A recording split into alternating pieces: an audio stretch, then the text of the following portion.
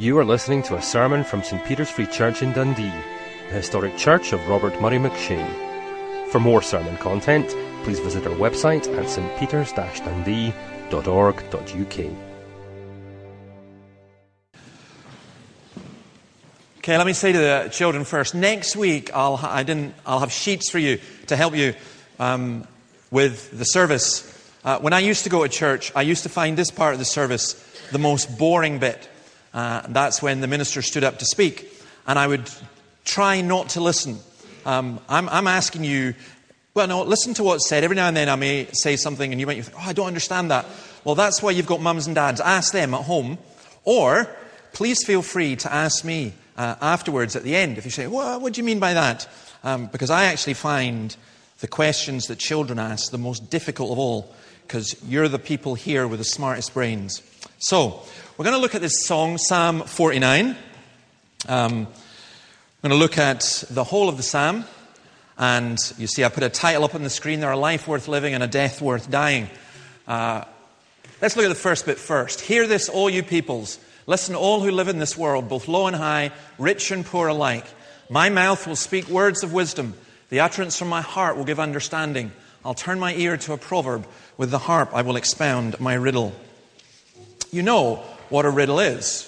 It's a question or a lyric or something, a limerick, in which you ask, well, what does that mean? And how does it work? Well, for some people, life is like that. Life is a big, big question. And it's the biggest question that you and I ever face. What is life about? What happens to me when I die? In verse 5 of this psalm, why should I fear when evil days come? How am I going to cope? Well, the psalmist answers this question with a song. He says, I'll take my harp. So if I can borrow one of these guitars, I will sing my sermon to you. Honestly, if I could, I would. But I can't, and you wouldn't stay very long. It is actually one of the most powerful things about music, is it communicates things. It's very, very important that God has designed us in this way. And songs do tell us stories. And again, let me say to the children, the songs you listen to, it's actually, that's a really good tune, and it may well be, but what's the story that it's telling you? What's the message that it's giving? Well, in this song, the message is to comfort God's people. You'll notice also that he says we are to listen before we speak. He says, I will listen to a parable. I will listen to what God has to say. We are to listen to the Word of God. And there are some of you here who, in your attitude and in your heart and in your mind, you're saying, no, why should I bother? I don't need to listen to God's Word. I want God to listen to me. Well, you are very, very foolish if that is the case. If God is speaking to you, you need to listen. And right now, there are 101 different things that will distract you from hearing God's Word. And I'm asking you just simply focus on it. Listen to what God is saying. You're not here to listen to my word, but to the Word of God. What I say should be from the Word of God. If it's not, throw it out the window. But you'll notice also that this word is for everyone. It's for all peoples, low and high, rich and poor. It's for young and old. It is for every single person here. It's also something, in this passage, it's something that is very different from what we're told in our culture. Do any of the girls here belong to the guides? Anyone, any of the ladies? Anyone ever gone to guides? Yes, a guide. Any other guides? Come on, there's got to be more guides. There's about half of all girls go to guides at some point. Thank you. Boys can go to guides now and by as well. Anyone go to Scouts or Boys Brigade? Anyone do anything like that? Any of you take the promises? You know, the brownie promise? Anyone do the brownie promise? Yes, one. See? The rest of you have forgotten it. Here's the brownie promise. I promise that I will do my best, or the guide promise, to love my God, to serve the Queen in my country, to help other people, and to keep the brownie/guide law. At least that was it until a couple of weeks ago. This is the new one. I promise that I will do my best. to be true to myself and develop my beliefs, to serve the Queen in my community, to help other people, and to keep the Brownie Guide law. I don't know of anything that says how much our country has changed more than that. To be true to myself, rather than to love my God, to be true to myself and develop my beliefs. We are an incredibly self-obsessed and self-reliant people. And this song just kicks that one completely out. So, here is the key question. What are you living for? What should you live for? What gives you hope? What causes you to despair? Let's go through some of the things in the psalm. Why should I fear when evil days come, when wicked deceivers surround me, those who trust in their wealth and boast of their great riches? No man can redeem the life of another or give to God a ransom for him. The ransom for a life is costly. No payment is ever enough that he should live on forever and not see decay. For all can see that wise men die. The foolish and the senseless alike perish and leave their wealth to others. Their tombs will remain their houses forever, their dwellings for endless generations, though they had named lands after themselves. But man, despite his riches, does not endure. He is like the beasts that perish. What do you live for? Again, let me ask any of the children. Any of you got a bike? Who's got a bike that they can cycle? Can you go a bike? Great. Can you cycle your bike? Yeah? No, not yet. Okay. Got a bike. Josco, you got a bike, yeah? Lucas, you got a bike? Good. I've got a bike, and I usually go off my bike. Joseph, you got a bike. I come out every day, and sometimes I meet the kids in my street, some of my neighbours. And there's always one boy, he'll always come up if he sees me, and he'll say, how much did your bike cost? And when I tell him, more than yours, he gets quite upset. And I imagine he goes into his mum and dad, get me a new bike, get me a new bike. He's always asking, how much does it cost? How much does it cost? How much does it cost? And that's quite sad, because what he's doing is he's reflecting, an attitude is, if you've been able to buy things that are expensive, then somehow that's better, you're more important. The psalmist here is oppressed and depressed at the power of the wealthy. They're able to threaten others. But as he thinks about it, he says that wealth cannot buy certain things, especially it cannot buy a life. Human beings are not for sale. That's what's so wrong with slavery or prostitution. Death marks the point where human money has no value. The beggar in the street lying in the mortuary is exactly the same as the multi-billionaire lying in the mortuary. All are alike, he says, verse 10 and 11. Wise and foolish die. In fact, he's pretty brutal here, because he says the only thing your money will ultimately get you is a bigger tomb. What does it profit a man, says Jesus, to gain the whole world and lose his soul? Back in verse 6, you'll see there, those who trust in their wealth and boast of their great riches. It's a very simple question for you. What do you trust in? Where do you place your hope? Where do you place your faith? You can rely on yourself. You can rely on your money. And that is insane, because you weigh all your gold and all your money and all yourself in the scales of death, and you lose every time. He says, when I think about this, there are the foolish, because all can see that the wise and the foolish die. Now, who are the foolish people in this? I think the foolish people in this psalm are people who say when evil days come, or when there's bad stuff happening, this is how I cope, I'll have a laugh. They're people who have a light-hearted attitude towards life and its obligations. They're people who say, it doesn't matter what you do, never be serious really about anything. Just have a laugh, that's the whole point. You work and you don't like your work, have a laugh at the weekend. Have a laugh about everything, be amused about everything. I can see that all men die, says the fool, but I will live as if I'm not going to. It is self-centeredness that never looks beyond immediate short-term advantage. And let me say, this is not a dig just at those who are not Christians. It's a dig at those of us who profess to be Christians, and yet the things that really upset us are the things that are for today only. That's all that we're concerned about, what we can get, what we can grab. Self-centered, insensitive to spiritual realities. We are different to the animals in that we build tombs. Why? Why? Why do we build tombs to ourselves? A foolishness that leads to arrogance. Look at verse 11. Their tombs will remain their houses forever, their dwellings for endless generations, though they had named lands after themselves. My name is, well, any of the children know what my name is? My full name. Well, my first name and my last name. Most of you know it's David. Do you know what my second name is?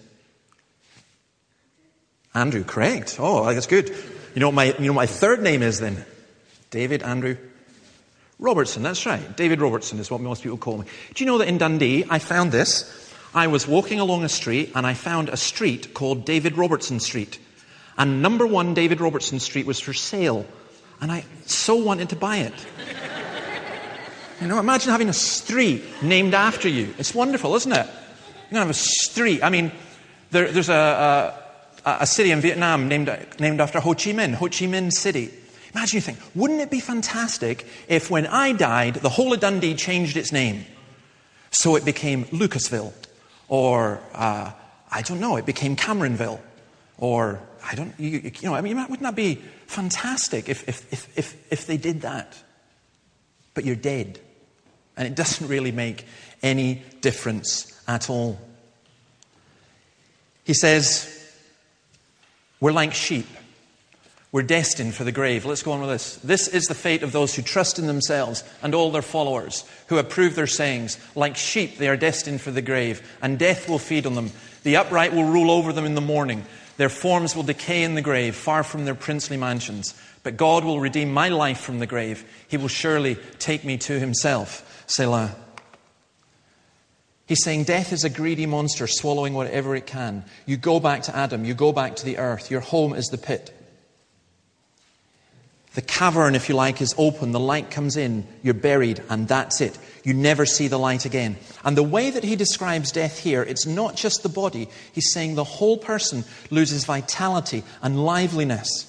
That it's Sheol. It's the place of the dead. It's a release from activity and business, but it's a land of gloom and of darkness. And the language he uses says this: death comes along and takes you and grabs you by the throat and takes you down. And that's where you stay. And it doesn't matter how young you are, how old you are, all of us are aware, or should be aware, that that's what happens to us. Is it a life? Have we got a life worth living, knowing that we're going to die? You haven't got a life worth living if you are not prepared for death. You are a fool if you live for today, or if you live only for tomorrow, and do not think about the fact that at some point you will be gone from this earth.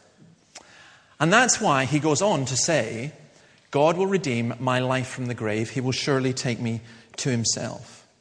He's saying that there are destinies beyond the grave. He's saying that we are more than sheep. I grew up on a farm. We had pet lambs. I confess, sometimes we ate those lambs. We maybe weren't very good with the pets. But I had a pet rabbit. I had a pet guinea pig. And it's very, very sad when my pet rabbit died. But I would take the rabbit away and we would bury it. But that's it. The rabbit's not coming back. When a human being dies, that's not it. You're not a rabbit and you're not a sheep. You live on afterwards. There is a place, Sheol, the place of the dead. There is more to come. There is heaven and hell. Jesus talks about that. In Les Miserables, which is just such a great thing, there's a song sung by Fontaine. Many people here probably know it just through Susan Boyle. But it's a very powerful, very, very powerful song. I just want to read part of it. And again, if I could, I would sing it, but I'm not. I'm not Elaine Page or Susan Boyle, so I won't.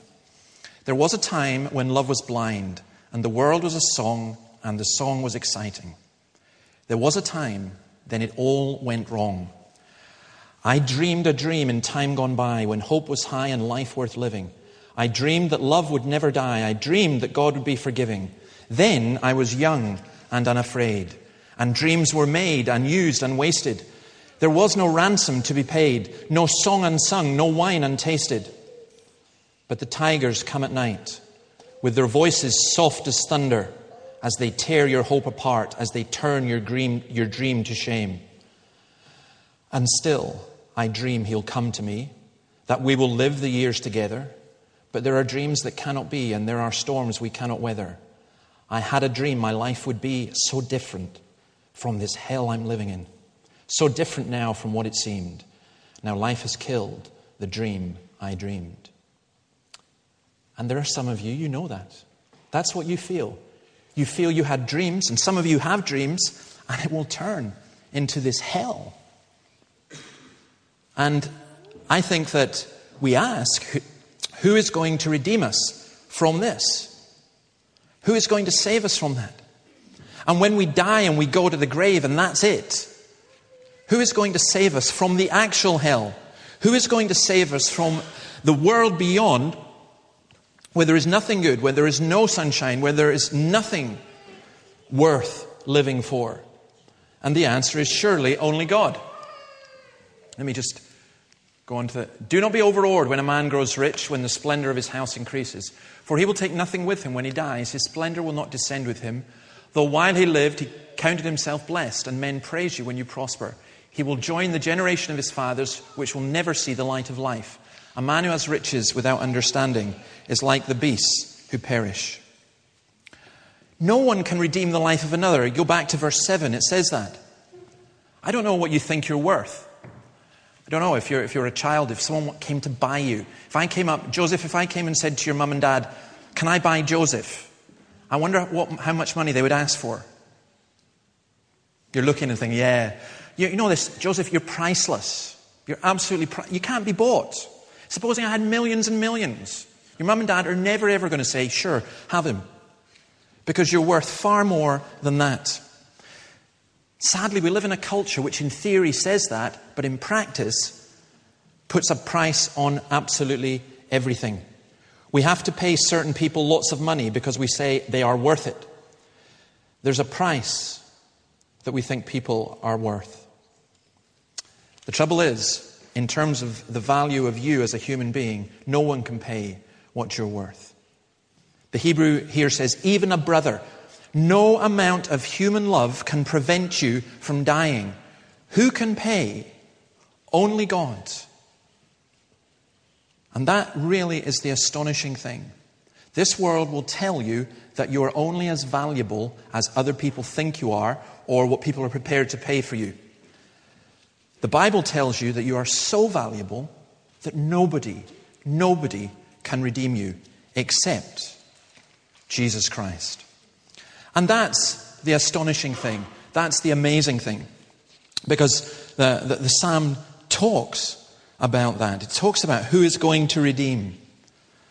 And I would suggest that this redemption, this from God, carries this idea of the presence of God. He will take me, he says, to himself. God will redeem my life. Let's go back to verse 15. God will redeem my life from the grave. He will surely take me to himself.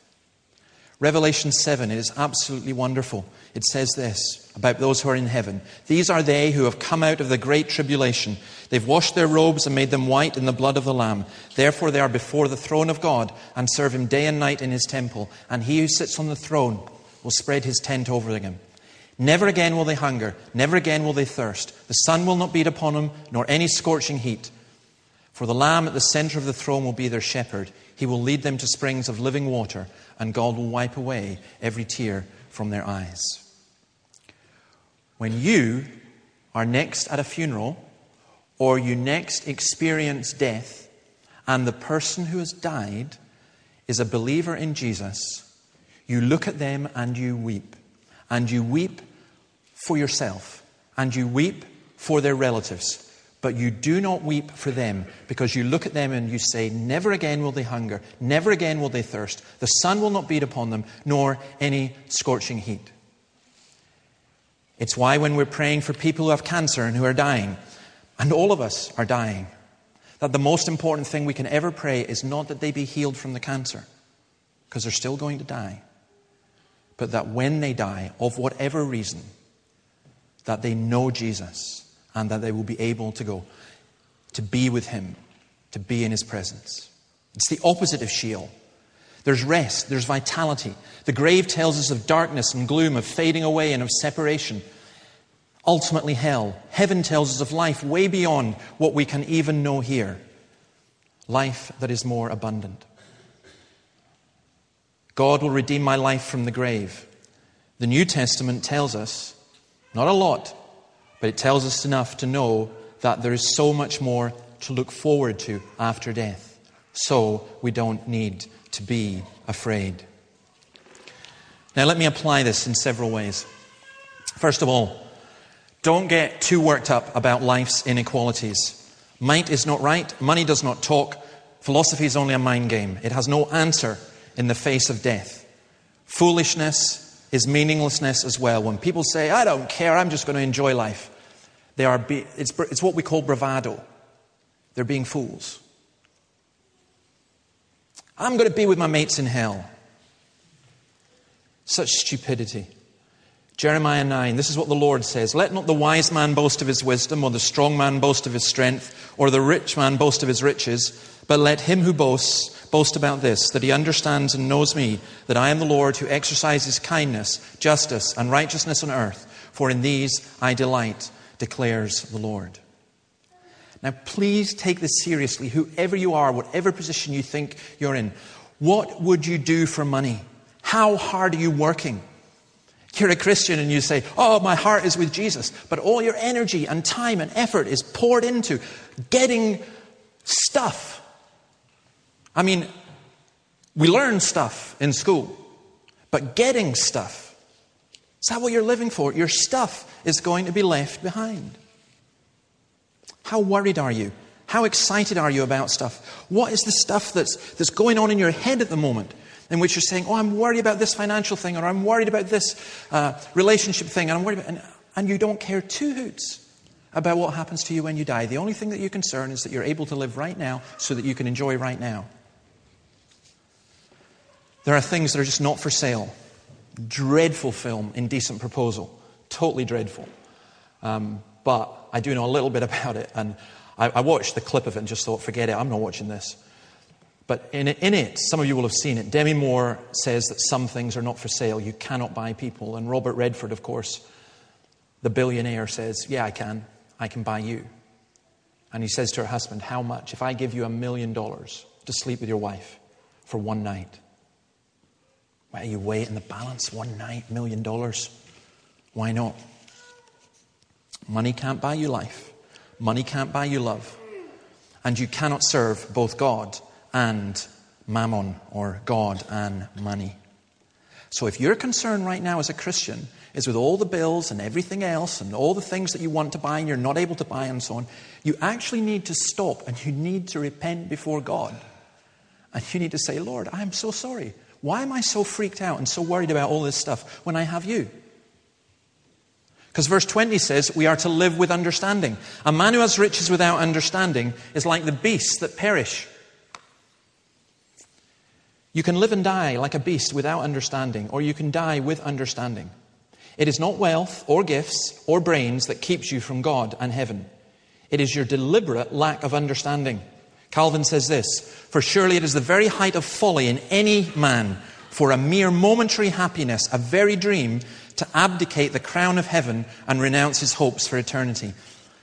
If you're the kind of person who says, do you know, I really, really want this, so I'm going to go for this night, or this week, or this year, and as for God, forget it, I'm going to wait, or that'll sort out later. You're in so much trouble. That is just living like an idiot. In fact, the beasts are more intelligent than that. Murdoch Campbell, speaking about this psalm, says this, our deepest folly and the greatest harm we can inflict on our own beings is to let God's goodness and God himself pass us by, unsought, despised, and ignored. Don't trust in yourself. Don't try and build up your self-esteem. God is walking by. God is talking to you. God is pleading with you. And you're going, no, I'm not seeking. I don't want that. I'm ignoring it. Seek your redemption from God. There are many, many things in life that burden and hassle and stress me. So many, many different things.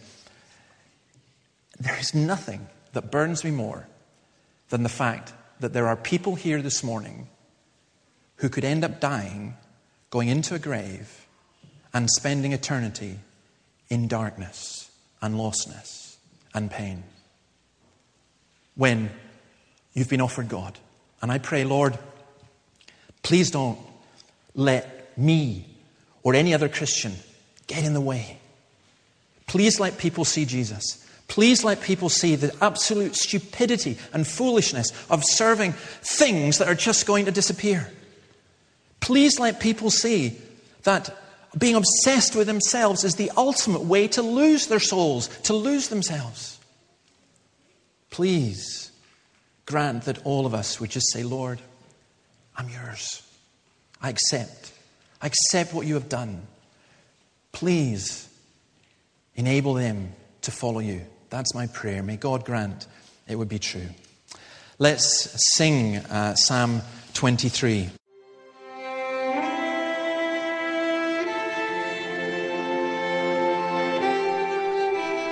Thank you for listening to this sermon from St. Peter's Free Church in Dundee. If you found this sermon has been helpful to you, please help us to continue building up and assisting the people of God. Visit our website at stpeters-dundee.org.uk. For information and training on persuasive evangelism and how to share your faith biblically, please visit the website of Solas, the Centre for Public Christianity, at solas-cpc.org. Once again, that website address is solas-cpc.org.